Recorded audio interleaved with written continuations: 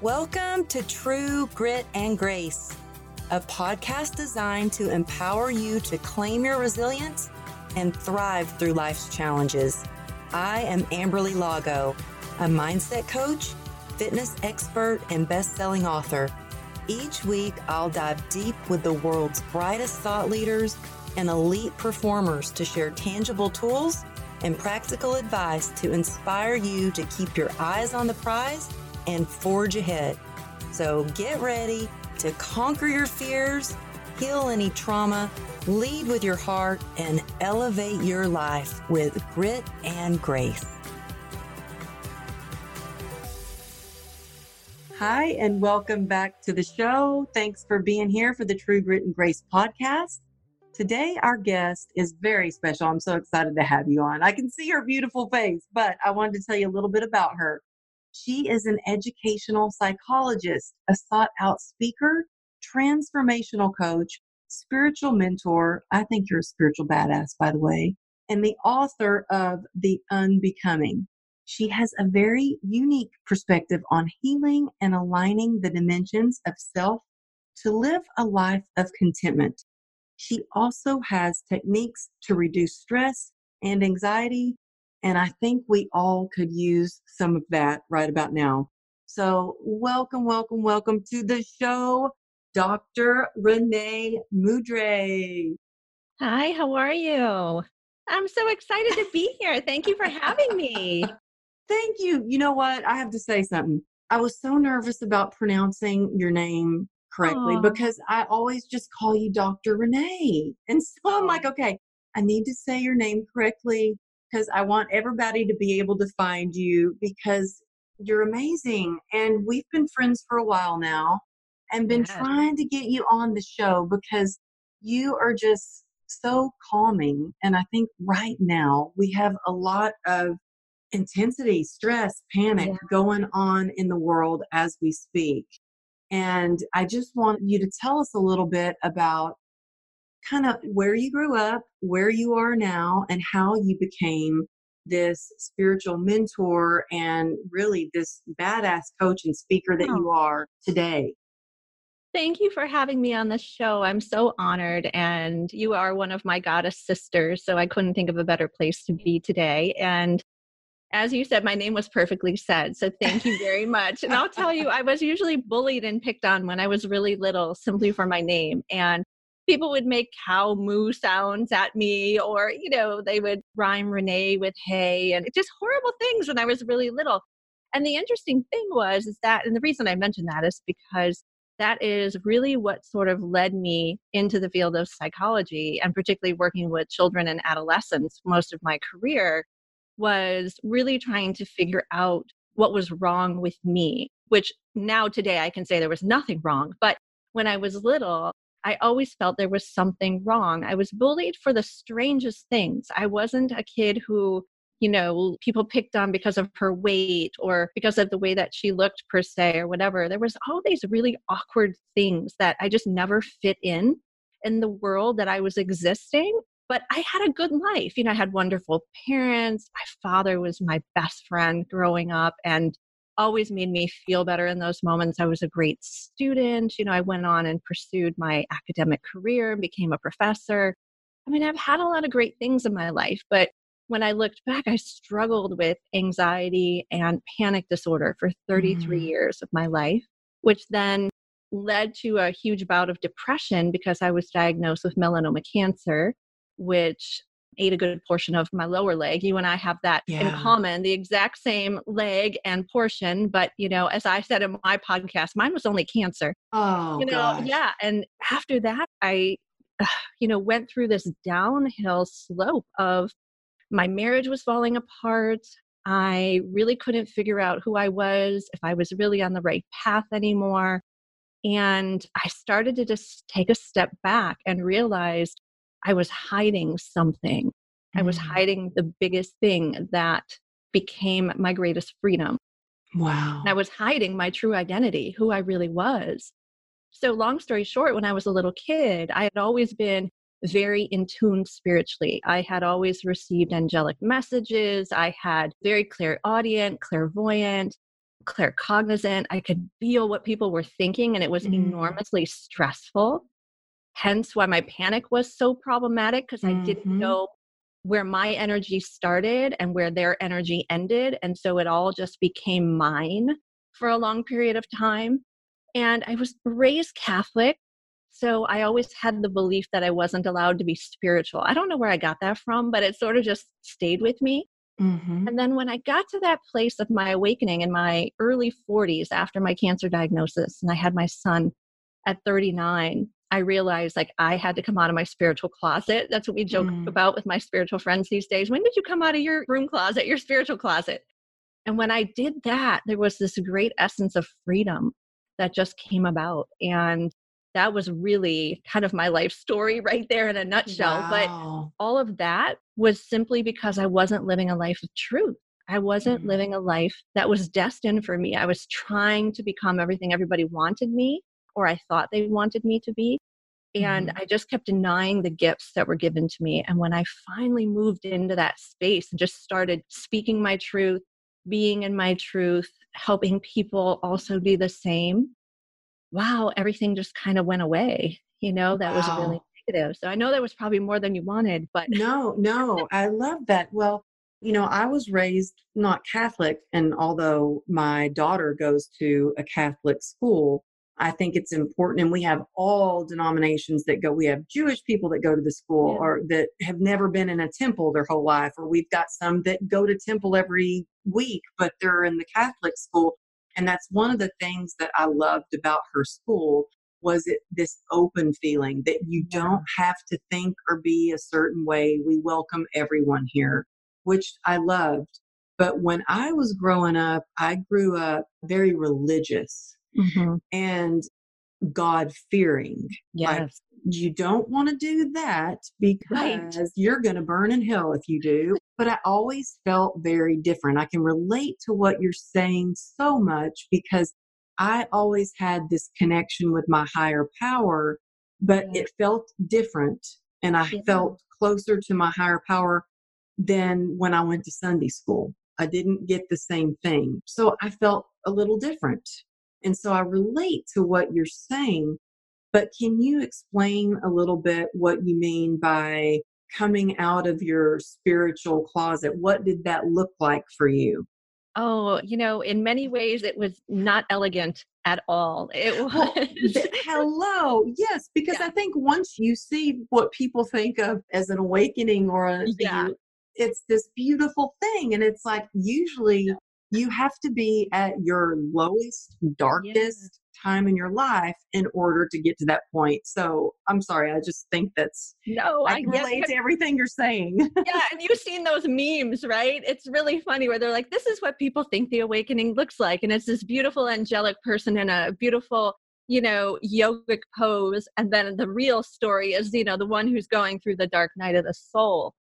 And for sure, it was a painful awakening. And I sort of, realized that for many of us, and I know you're in this posse as well, who had to take the hard road all the time, always had, no matter what was given to us, it was like, oh no, we always ended up in these really difficult circumstances, not by choice, but just that our energy always led us into these things. Hmm. And I realized that my awakening was going to be no different. It was going to be challenging. It was going to be dark and messy because if it had been anything other than that, it would have never gotten me to where I am today. I would have just kept living and recycling the same old patterns that I always had, which kept me trapped all of my life. Hmm. And so it was probably, full of physical pain. I had, obviously, after the surgery for my melanoma and my reconstruction on my leg, it started to have some physical pain in that location. And I started to have pain in other parts of my body. I literally was awake for 12 days straight, never Mm. slept, never even passed out for an ounce of a second. And I remember going to the doctor going, something's not quite right. What's wrong with me? And they're like, well, we could give you sleeping pills, we could give you these things, but you're already at such a high elevated brain activity. Like, we're afraid of what that would do to you. And I finally met the most beautiful person on this planet. And he ended up being everything to me, my therapist, my Reiki master, my spiritual mentor, everything wrapped up in one beautiful package. And when I stepped into his office, he had told me exactly what was happening to me. He said, "Welcome. We've been waiting for you." And I said, Wow. "Wow, where am I going?" He goes, "You're already here.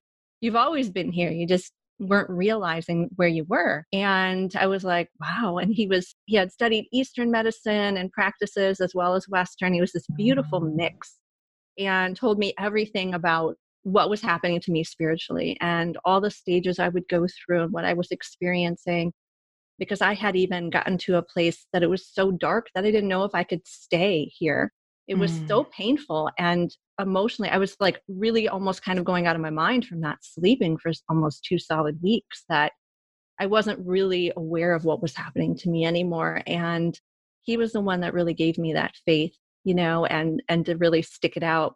So it was ugly, it was dark, it was painful, it was everything it needed to be. Wow. Many Well, people don't have to go through that. I do want to say that a lot of people use the dark night of the soul, I think, in unfair ways, try to explain maybe something else that they're going through, something else they're trying to escape.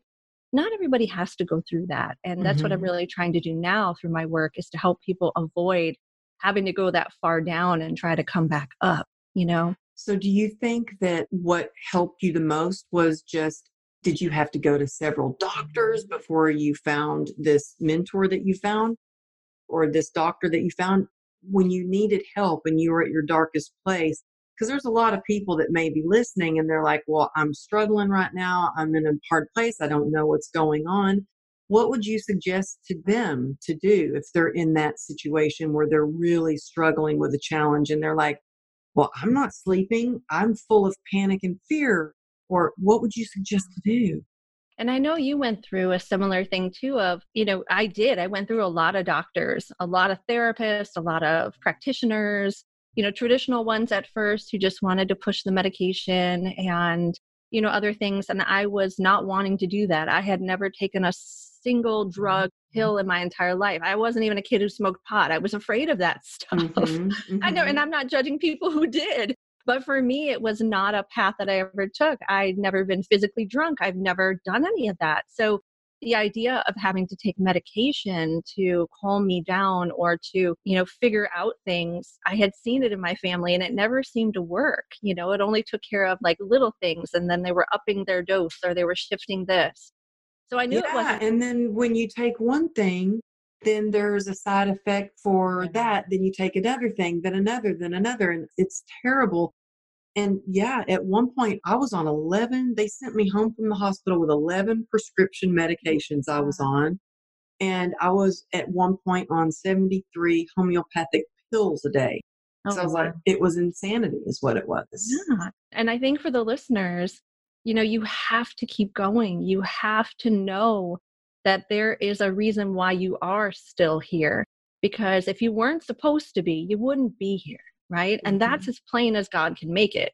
He will decide all of our ultimate days, and none of us will ever know when that is. And, even after your accident, that wasn't your moment, right? Because you're Yeah, here. Yeah. my husband always says, he jokes, he goes, well, God just keeps spitting you back out. You just won't die. So Johnny. That's what he says. He's so Yes. elegant. Yes, he I is. love him. Oh, that's so funny, but it's true, right? And I said the same thing. I said, no matter what happened in my life, I kept being pulled up. I feel like I've been pulled up by the roots, and God was saying, stand up straight. You've got a job to do. You've got a job to do. And I probably saw 11 therapists, 7 regular doctors, because obviously, they started to catch on and then they would push me away. And then I started to see holistic doctors and acupuncturists and Reiki specialists. And, some of it did work. Some of it did help in a way.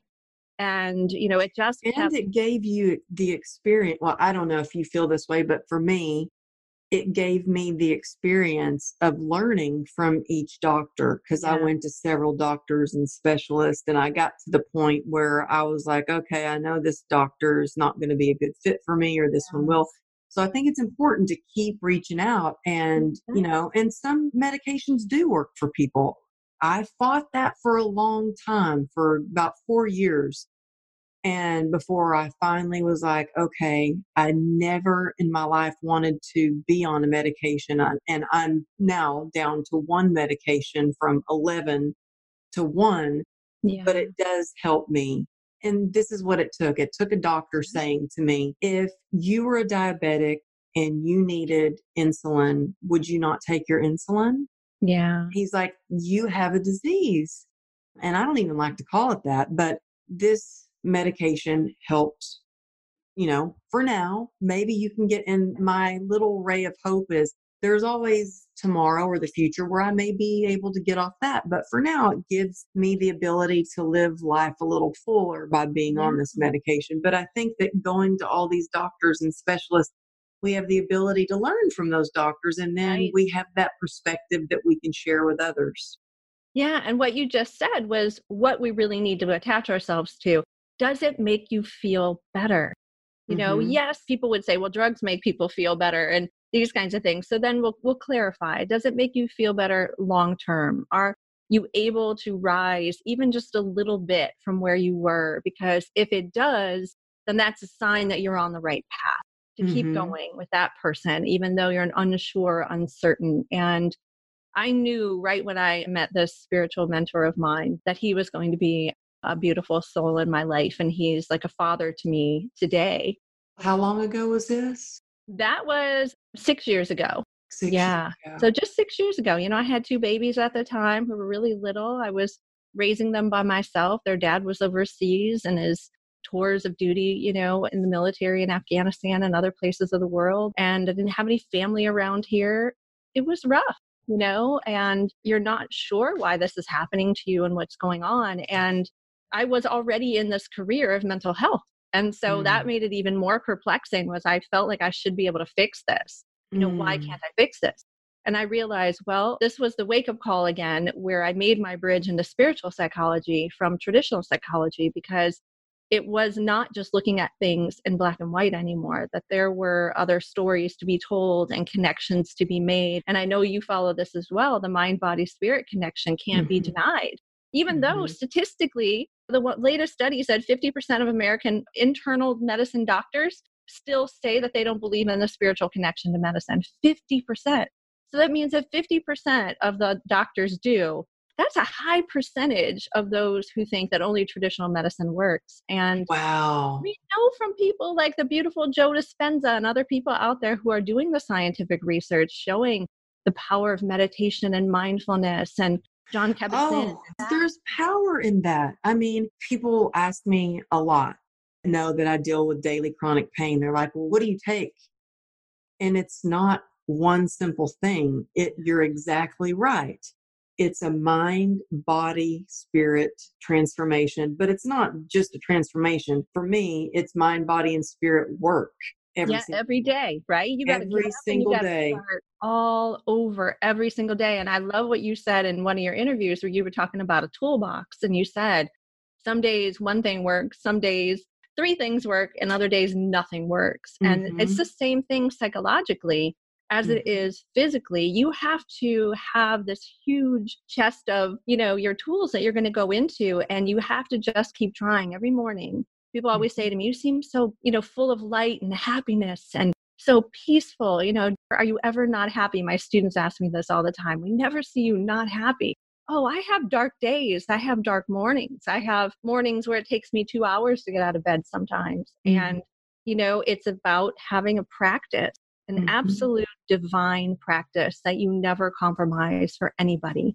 And it's my 5 favorite things that I never, ever, not do in a day, no matter how hard or dark I feel. And I tell people with depression and anxiety that it's not about finding some place in your life that's going to be all magical and beautiful and you're never going to have to go back. Just like you with physical pain and the emotional stuff you've had to endure. Every day you wake up, you have to start the engine again. It's almost like, will the battery come on today? I don't know if the Yeah. battery's going to start. And Hmm. you start putting that key in and you're praying that it's going to start. That's exactly how it is. And that's Hmm. why I really preach about getting to the middle, really Hmm. getting to a place of contentment, Because if you stop living in the highs and lows and you learn to balance your emotions to keep you more in a stable middle place, you're not going to be so influenced when you go down and when you go up at times. And you'll be able to bring yourself back to a place of homeostasis or balance in the middle. And it is about learning how to calibrate those emotions and working through those tools mentally and emotionally so we're not thrown out. Something like this right now, we are in the pandemic, right? The first time in Mhm. either of our lives that we've had to face anything, because I know we're the same age. And it's incredible, right? To look at what's Mhm. happening in the world and we're just like, wow. But if you and I hadn't done the work that we had already done, can you imagine what we would be like today? Oh my goodness. We'd be fighting Well, over toilet paper. We'd be oh my goodness, it was crazy. Yeah, I went to the store a couple of days ago and it was complete. People were running around like crazy, and I'm strolling through the market. Yes, I have places to be, but I'm prepared. And yeah. so I'm strolling through the market, but I did find myself getting a little anxious because there was a guy that was in his scooter cart and he was taking up the aisle. And I was like, my first thought was, oh, I really need to get around him. And I thought, no, wait a minute. It wasn't that long ago when I was in the market in my little scooter cart to get groceries and I couldn't stand up. So I walked over and I said, can I help you get something? And he Mm, was like, yes, that. And he looked up at the Cheetos. And I mm. was like, oh, just one bag of those? And I said, well, great. Now I think I'll get a bag too. And we smiled and had a little chuckle. And I think that if I were where I was even 5 years ago, Yeah. I would have been a mess. I actually just yesterday, I just celebrated my 4-year sobriety day. So Oh, when I tell people I was bravo. really in a dark place, I was like, Yeah. so probably 4 years ago, I wouldn't have been the person that would have been able to do that for someone. So Yeah. I think that our struggles can lead us to our strengths, but it can also allow us the opportunity to be of service to others, no matter what that may look like, whether it's getting a bag of Cheetos for someone or just being there and being a present mom or a friend that is there that, you can call someone. But I Right. think, we were talking before we started recording a little bit and just about what's going on. And you said something that struck me. You said, your energy is so important to you that Oh, it's sacred. it's Yeah. sacred and you're on lockdown mode. You're hunkered down. Your kids are home from school. Well, my oldest is away at college, but our kids are out of school. We're hunkered down. And you realize something that your energy is sacred. And I think that's something that's very important to talk about boundaries Oh, with absolutely. yourself, your time, and your energy. Yeah. What would you suggest just for someone right now to set some healthy boundaries just to protect their health and their energy? Because a lot of people are panicking. They're They panicking about their health, about what's going to happen, not just with their health, but with their careers, with their livelihood. What are they going to are. do?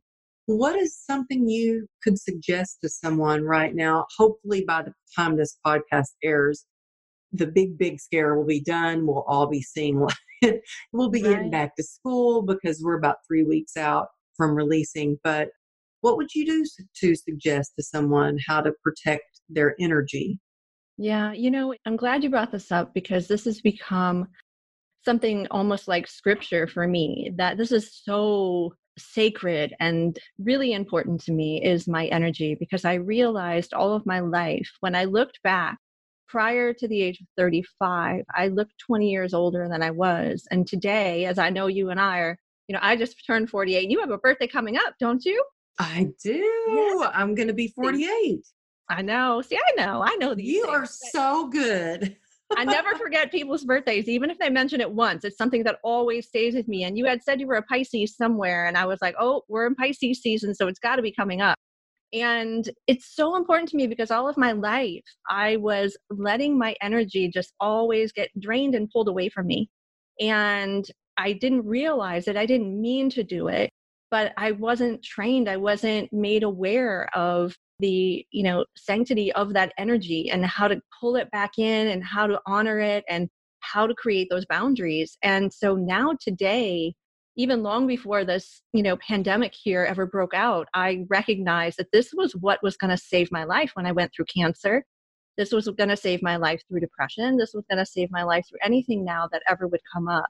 Toilet paper will not save you in a pandemic, but you know what? A really That's clean so spirit true. will. Yes, A yes. pure heart will.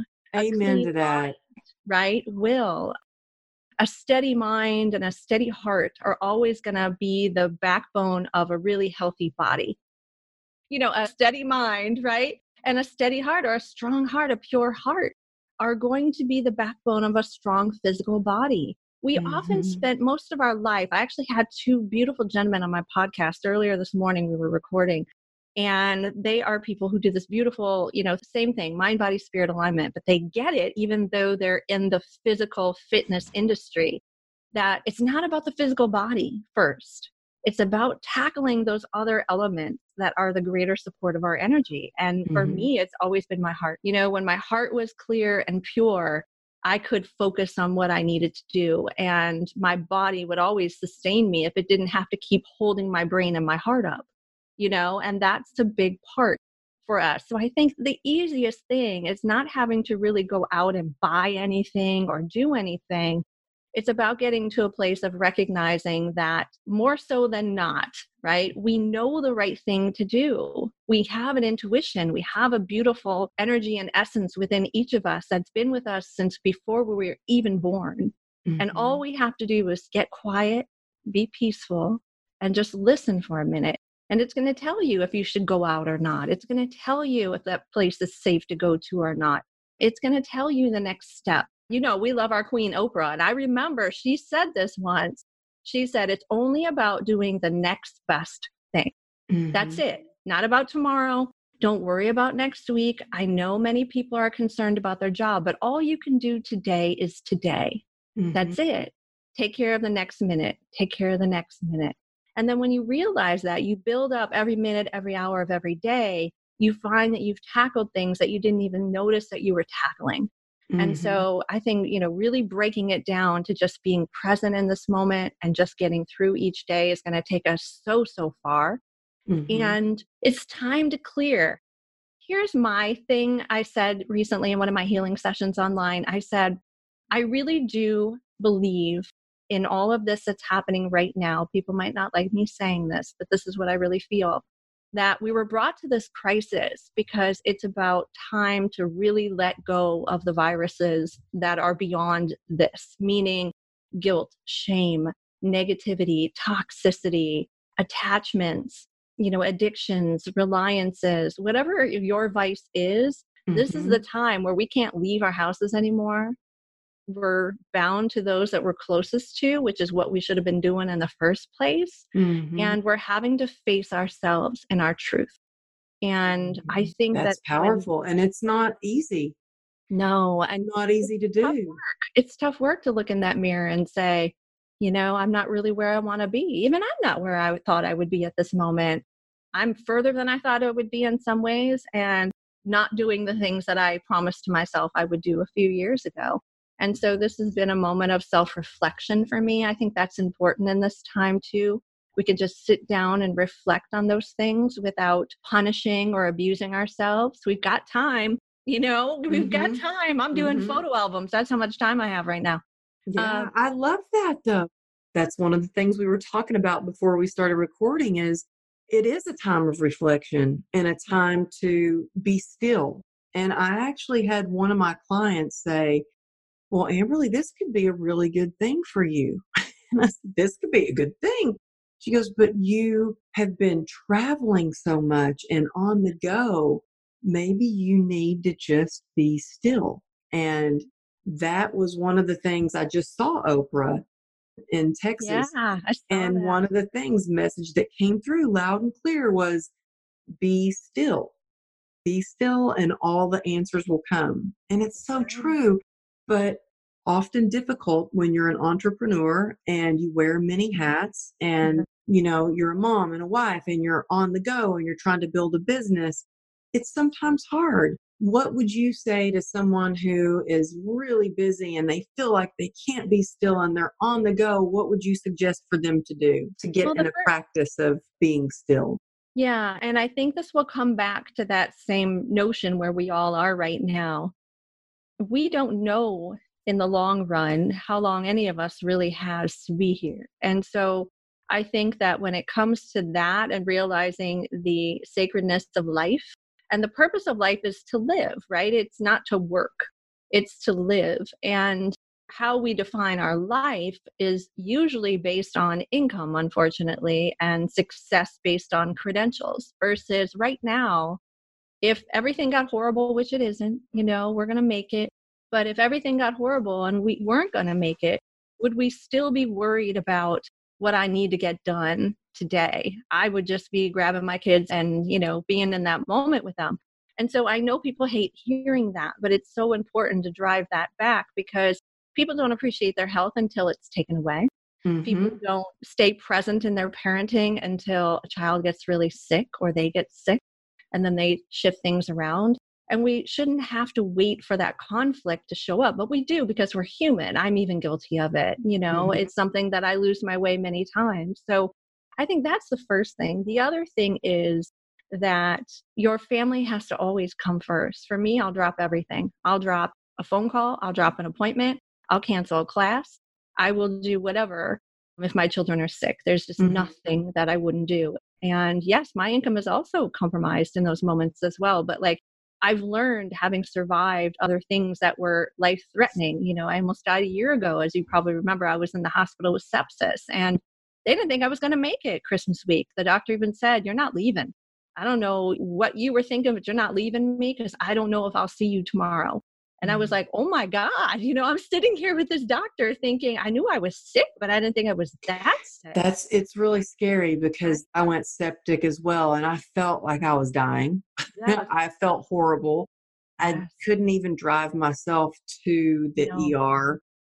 My husband drove me and he said, "We've got to put you in ICU. You're dying," yeah. basically. And And it's really makes you face scary. it, right? Yeah, it It's makes you face really the scary. reality of Mhm. that. But people who haven't faced that, it's hard because they haven't been pushed to the brink yet. And I think that this pandemic has pushed us all there, whether you want to Uh-huh. be there or not. And the other thing is when you can get into a daily practice, because I'm like, well, let's not talk about the morbidity. Let's talk about some good things here. But when you can get into a sacred practice every day, of things that you aren't willing to compromise. And it might mean getting up an hour earlier before the kids. It might mean staying up an hour later than what you would like. It might mean, doing some things during your lunch hour at Mhm. work. Stop working on your lunch hour for these companies. Nobody is worth that.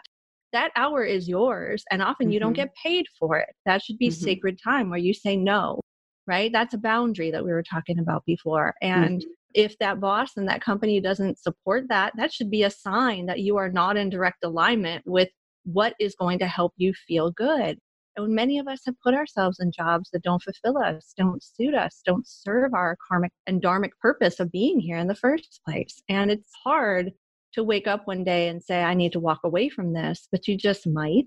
And the other thing is ask for what you need. Here's another thing we women don't do very well, right? We just harbor anger when the other person doesn't read our mind and Mhm. do what we want them to do. We get angry. It's like, well, no one's a mind reader. We have to learn to use that beautiful throat chakra and speak our truth and say, you've been asking me to work on lunch for the last 5 weeks. I'm exhausted and I want to continue to be a good employee for you.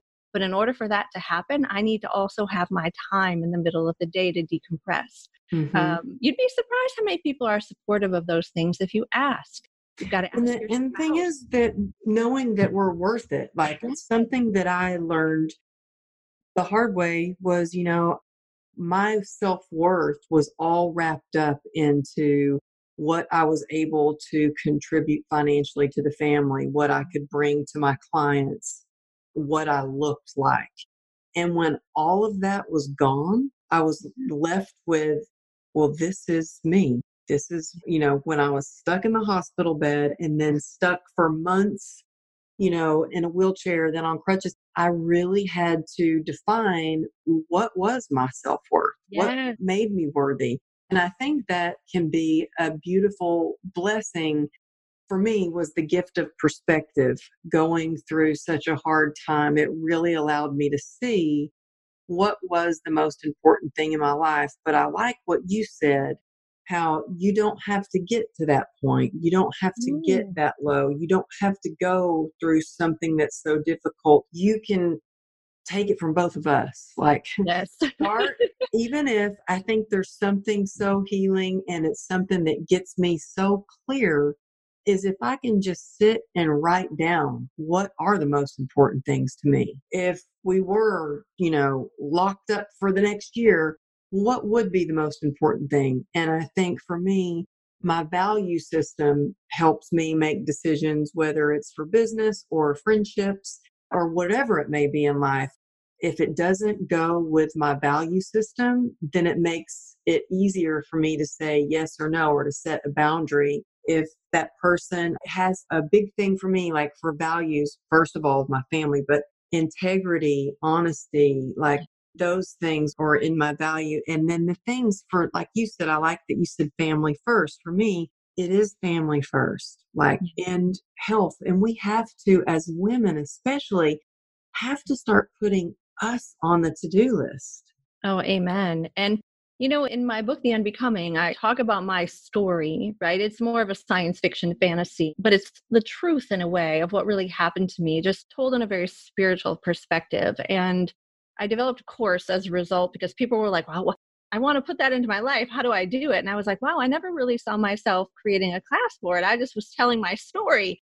And everybody Mm-hmm. wanted to figure out, well, how do you unbecome? What does that really mean? And I was inspired by the famous quote, and, nobody really knows where that quote came from yet, even till today, but that maybe it's not about becoming anything anymore at this point. Maybe it's about unbecoming all of the things that you thought you were supposed to be and really allowing yourself, like you said, to strip down to the rawness and the Mm-hmm. pureness of what you really are. And at first, when you see it, it's going to appear ugly and unfamiliar and scary because you've been looking at a veil or a mask or a buildup of other people that you became instead of you. And so, what I describe the unbecoming is basically a 4-part process. And the first part is really being able to be in the awareness of what you are not. And this is hard because it's facing your family in a way, it's facing society and all the things that we became, even though your parents were lovingly parenting you and doing their best. We certainly don't want to bring blame onto them. But maybe they pushed you into that soccer team. Maybe they pushed you into being a pageant person you didn't want to be. Maybe you wanted to be a pageant person and your mom was so liberal and wouldn't let you go that route. Right? I mean, it's just all those Yeah. kinds of things that It's are like a scorecard that we get. Like you get the scorecard and you have to like check off these boxes. Okay, right, well, I finished school. Well, I got married. Well, I had the kid. right. What do you really want to do? And so I'm very careful what I ask my children. Well, what I ask Ruby, especially because she's still just 11 years old. She's only 11. And so I'm Yeah. very Yeah. careful Yeah. what I say, even when I tell her things like, wow, you'd be a great veterinarian someday, or wow, you're so smart, you could be a comedian. Like all these little things that I'm telling her, I realize that can become her scorecard. Yeah. Well, mom said I could be a veterinarian. She said maybe I'm funny. So I've got this scorecard that she's checking off, but I really want her to create her own thing. What does Yeah. she want to be? Who is she? And show her that she can be anything that she wants to be. Right. And that's the biggest part is sometimes that imprinting is meant with good intention and heart. But most Mhm. people parent in a way of things that they never were able to do or that they have regret about. And so we find that coming onto the child and Mhm. it builds up and it builds up and it builds up. It's like a wedding cake. You ever notice like the top of it's this tiny little tier with the two people standing up on top. And then the part that everybody else eats is the big giant part at the bottom. It's like everybody else always gets a bigger slice of your life. And you guys only get this little tiny piece of what you call your marriage or your relationship, because we're believing in societal standards of what it means to be a woman, to be a mother, to be a man, to be whatever it is that you attached yourself to being. And I luckily, went into the career that I chose and I wanted more than anything. I didn't have that, but I became my mother's anxiety. I became my father's depression. I became my father's fearful social anxiety, all those kinds of things I became because they didn't know how not to be those things. And so if we can bring our sense to the awareness of what am I not? What did I acquire from people, things, all this stuff around me, media, as you were greatly probably influenced by in the dancing industry, that kind of stuff is what we became, which wasn't meant for us. It's almost like having scabs on our skin. We were wearing all these other people around us. And you kind of get in there and really let go of all that surface and get down to the ability of seeing who you are. And once you Yes. come into that awareness and you can go into that, what we call the deconstructing phase. And the deconstruction is where you start picking off all those flakes of other people in your skin in your life. And there's many ways of getting there. I mean, there's so many to even talk about, but one thing can simply just be saying, I can no longer be in this situation anymore. I've got to let go of this job. I, have to remove myself from this friendship with this person who my family expects me to stay connected to simply because their parents are friends, or the people who believe that they can stay friends with the next. That might not be for you, where it might work for other people. And so we have to deconstruct all the old paradigms and beliefs and figure out where they came from and begin to start to detach and let go of those things. And that's hard. It's not easy. For the sake of an hour podcast, we got to go quickly on that. The third phase is the reconstruction. This is the most beautiful part of life. The reconstruction is where you now get to look at all the stuff that you said is not me. And you look in the mirror and you look at yourself and you say, what am I now? What do I choose for me? What am I going to be? What's my legacy for the rest of my life? And that's where we get to pick it all up. So some of the stuff that you let go of, you might still want to be. There are pieces of my mother, of course, I adore and love. And there are pieces of my father I adore and love and want to take with me. You still get to pack those things and take them back in the reconstruction. But that's another part. And then the last part is the reintegration. So now that I've rebuilt myself to who I am, I can't just go jumping into society. I'm going to go back into panic. People might not accept me. I don't know if I can do this. And there's work that has to be done on how do I reemerge, i.e. come out of your closet and really go into society without those fears and all those kinds of things. And it's a journey.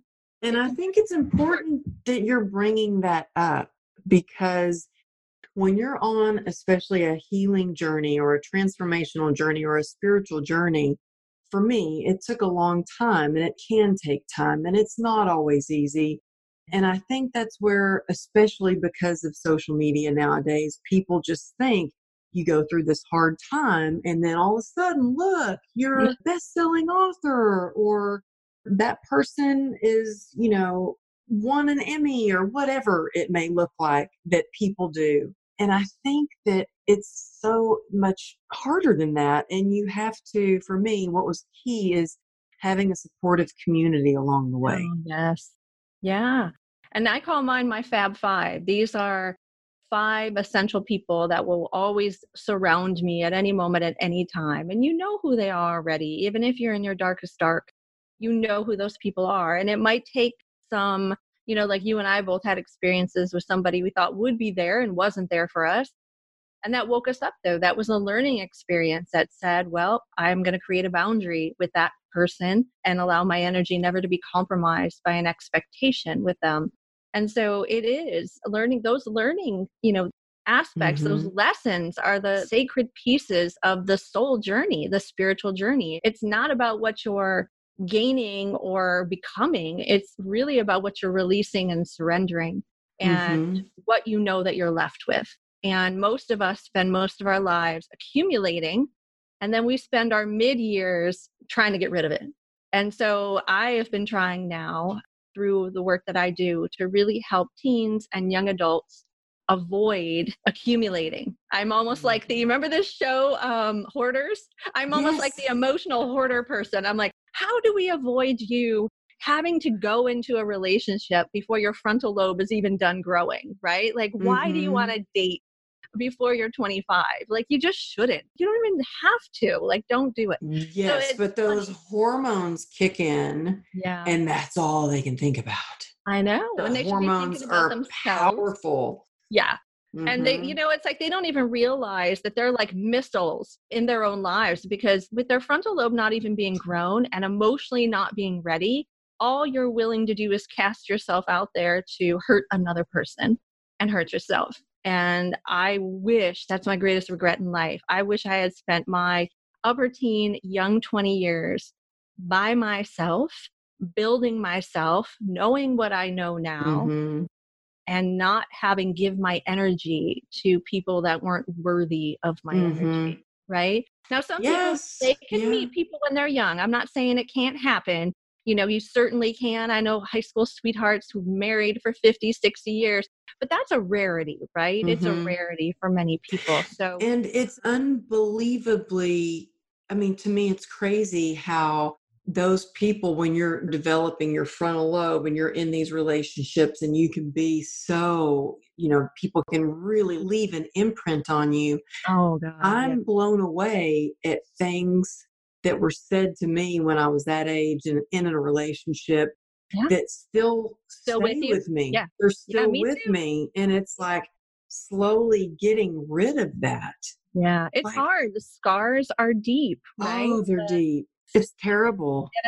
And I don't know if some things will ever really truly be out, and maybe they shouldn't be. The other way I've looked at those is, okay, well, then those were the true karmic lessons, right? And I must leave an imprint in your soul so that you never pick that damn thing up again. And Well, that's what's crazy is my first love, I had dancer legs and an athlete's I had track legs. Looking back, I didn't know that. I thought I was so ugly. I um, was embarrassed of my legs and would never wear shorts because he told me that my legs were big and I had like they're so big and they're muscular and fat, and I had frog legs, big at the top, and I had dancer's legs. And oh my gosh, what I would give to have those legs. those I mean, they were, legs, right? Yeah. and I would always hide them. And I remember one day I walked into the gym. It was, 110 degrees outside, and I'd been on a run, and I was trying to run to the dressing room to put on some pants because I had shorts on so nobody would see. And one Oh, of the trainers in the gym, who was a bodybuilder and he trained bodybuilders, he looked at me, he goes, made a huge scene at the gym. He's like, dang, girl, where'd you get those legs? Where you been hiding those legs? And I was shocked, and everybody looked over.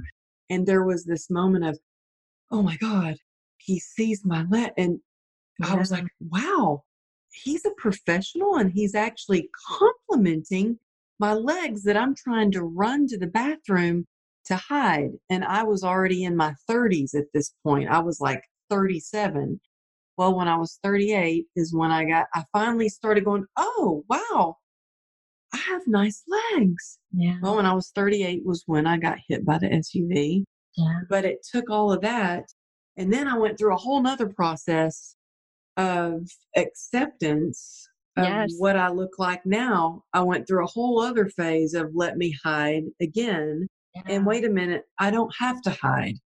This Right. is it. This is the cards I've been dealt. And I can choose to have a joyous, free life, or I can live in shame and try to cover up. And like you talked about before, put the mask on, all the masks that we wear, or the big boots or big pants that I was wearing to cover up.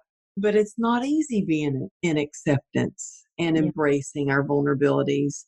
And I know that's one of the things that you really talk about is how to accept where you are, who you are, and what you are now. What is one key thing that you could offer to someone right now to be in acceptance for something maybe they don't like about themselves or they were told not to like about themselves? Yeah, and I think that'll go back to what I was talking about with the unbecoming. A lot of times when we're trying to do this work and we're trying to do the clearing and the cleansing and all of that, but we still, it's like, if you've ever been in an old person's house and up in their attic and they've got so many treasures up there, but there's also a lot of junk, but they can't get rid of anything, right? They just can't let go. And so when we try to do the clearing and the cleansing and we haven't let go of the things that we are not of anymore, that are no longer serving us. It doesn't matter how much we shine or polish that thing up, we're never really going to be able to see the beauty of what we really are. And I think it does take a really, really conservative spiritual practice that we begin each day to let go of those things that we are not. And it can just be verbally. I mean, maybe you're not going to be able to leave that marriage. Maybe you aren't going to be able to leave that job right now. Maybe you have a responsibility to something you can't walk away from. But emotionally and spiritually, you can still protect yourself and create a boundary around you that still allows you to do that intrinsic internal work that I call the inner revolution. And that's that piece where you really can dive deep inside and say, if I know that I am not of these things, I am not of these things that these people have called me, these names that people have called me, I can let that down. I can put it over there. I can see it outside of myself, right? And I can observe it from over here. I can create a separateness between those two. And I have a YouTube video out. It was probably I would say, most popular one, that you must feel to heal. And that's a big part in it, is putting it on the stage. If you can let that insecurity, that doubt, that feeling of I'm not enough outside of your body for just that moment, while you sit there and visualize it and meditate with it, and you see it outside of yourself and away from you, you will over time begin to realize it is not of you. It is not of you. And it'll stay further and further away each time.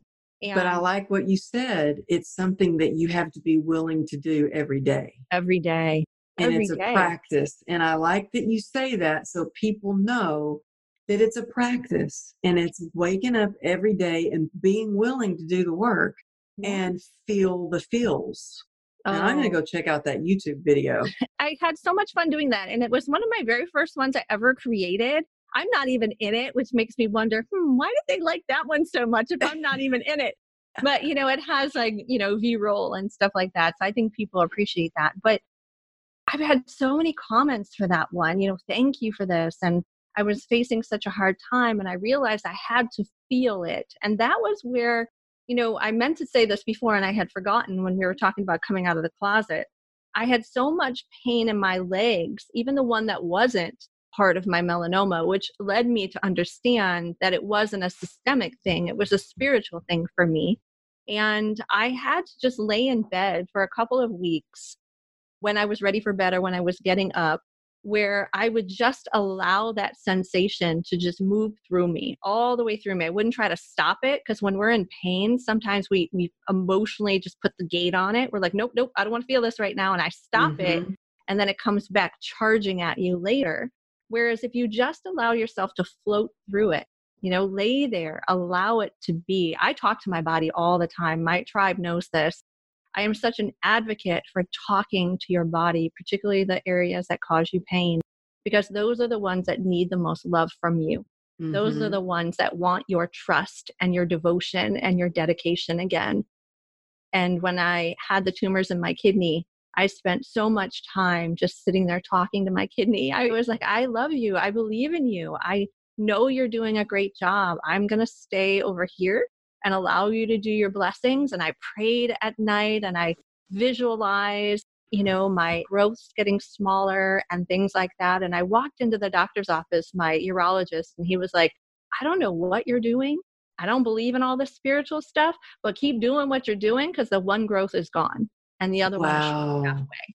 And Wow. That's amazing. that's a testament. Not everybody's going to be able to do that. Some people, as my dear friend, have to go through radiation and have to go through chemotherapy. And if they so choose, I get that. But for me, there was such a blessing when I was able to move into that sacredness of my body and honor it again, that it just has always supported me. It supported me. And I know I it think will that's through this. really Yeah. important. And one of the things that I've learned, as a dancer and athlete, I was taught suck it up. You don't feel the pain, you push it down, you just keep going, pull your bootstraps up, and you ignore it. And what I've had to relearn is yes, and that kind of thinking did get me through a lot, I must say. And it Yeah. really taught me a lot. And it helped me with the whole grit part of getting Right. through anything hard.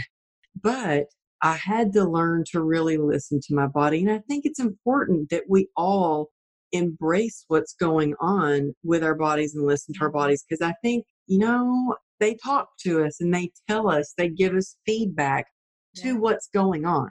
And if we don't, it starts to yell at us. And Mhm. my whole thing Smack is you to, upside the head, right? Like your grandmother. yes, yes, yes. And I think we have to get to the point where we don't let it whack us upside the head, Exactly. that we really are in moments of stillness where we listen and acknowledge and show our self love. And that's what I had to learn because I was not doing that. I Yeah, was, and I think, in this pandemic right now with people being worried about their health, do the right things, right? Keep your distance, stay home as much as you can, wash your hands, do all the things that they're recommending for us physically right now, but do that work as well. Really see yourself as healthy. Talk to yourself like you're healthy. My body has gotten me through so much before. I have the utmost faith it will pull me through, even if I, am compromised by this virus. I know I'll make it mm-hmm, through. mm-hmm. That's how we have to talk to ourselves. I even tell the elderly right now, don't just succumb to the statistics because they're, oh my God, I'm going to pass away if I get this. And yes, we want them to be safe, but I've been telling them right now, again, remember that you are not your age and you are more than that. And you talk to your body, remind yourself, see yourself at 35 and 40 right now. Take yourself back to that place of your youthfulness and all that. Your mind will be tricked. That's the weakness of the mind. It can be tricked into anything, but your Yes. heart knows what you are and who you are. And it doesn't age in the way that our physical body does. Right. And so I think that's what's going to really pull us through. And we're going to look back on this, and we're going to realize how resilient we really are. Yeah, I remember one time I had a little kid, I did a cartwheel, my daughter's horse show, and we were in between competitions. And so we were goofing off, and I did a cartwheel. And this little kid looked at me and she goes, "Oh, you know how to do a cartwheel?" And just because she was shocked, because a woman that she had never experienced. But what had she been told? That women of my age don't Yeah. do cartwheels, Yeah. I'm like, "Oh, I shouldn't be able to do a cartwheel?" Well, I never thought of myself as not being able to do one. Right. I just kept doing them. And so I love that you say that because our resilience does depend on our mindset. It does. And that's, again, the brain is the weakest link that we have. And it fills our reality with false memories and, false expectations. It makes us believe things about ourselves that isn't true. But our heart is the purest element of our entire system. It has its own intelligent system, right? And it has a resonance about it that's far more powerful than our mental capacity. So when we ease up our mind by doing the work of our heart, then the mindset work can happen because we're going to be able to see more clearly and be able to reduce that stress. And, Mm, living from your heart is one of those things that seems so challenging because we're fearful of being vulnerable, but you have mhm. to be. You have to let it all down and you have to feel what you feel. And it's going to hurt at times, it's going to be joyful at times. But if we learn to live in the middle of the contentment, again, then those highs and lows don't beat us up when we get there. Oh, I love that. Well, what would you say is your definition of resilience? Hmm. Whew.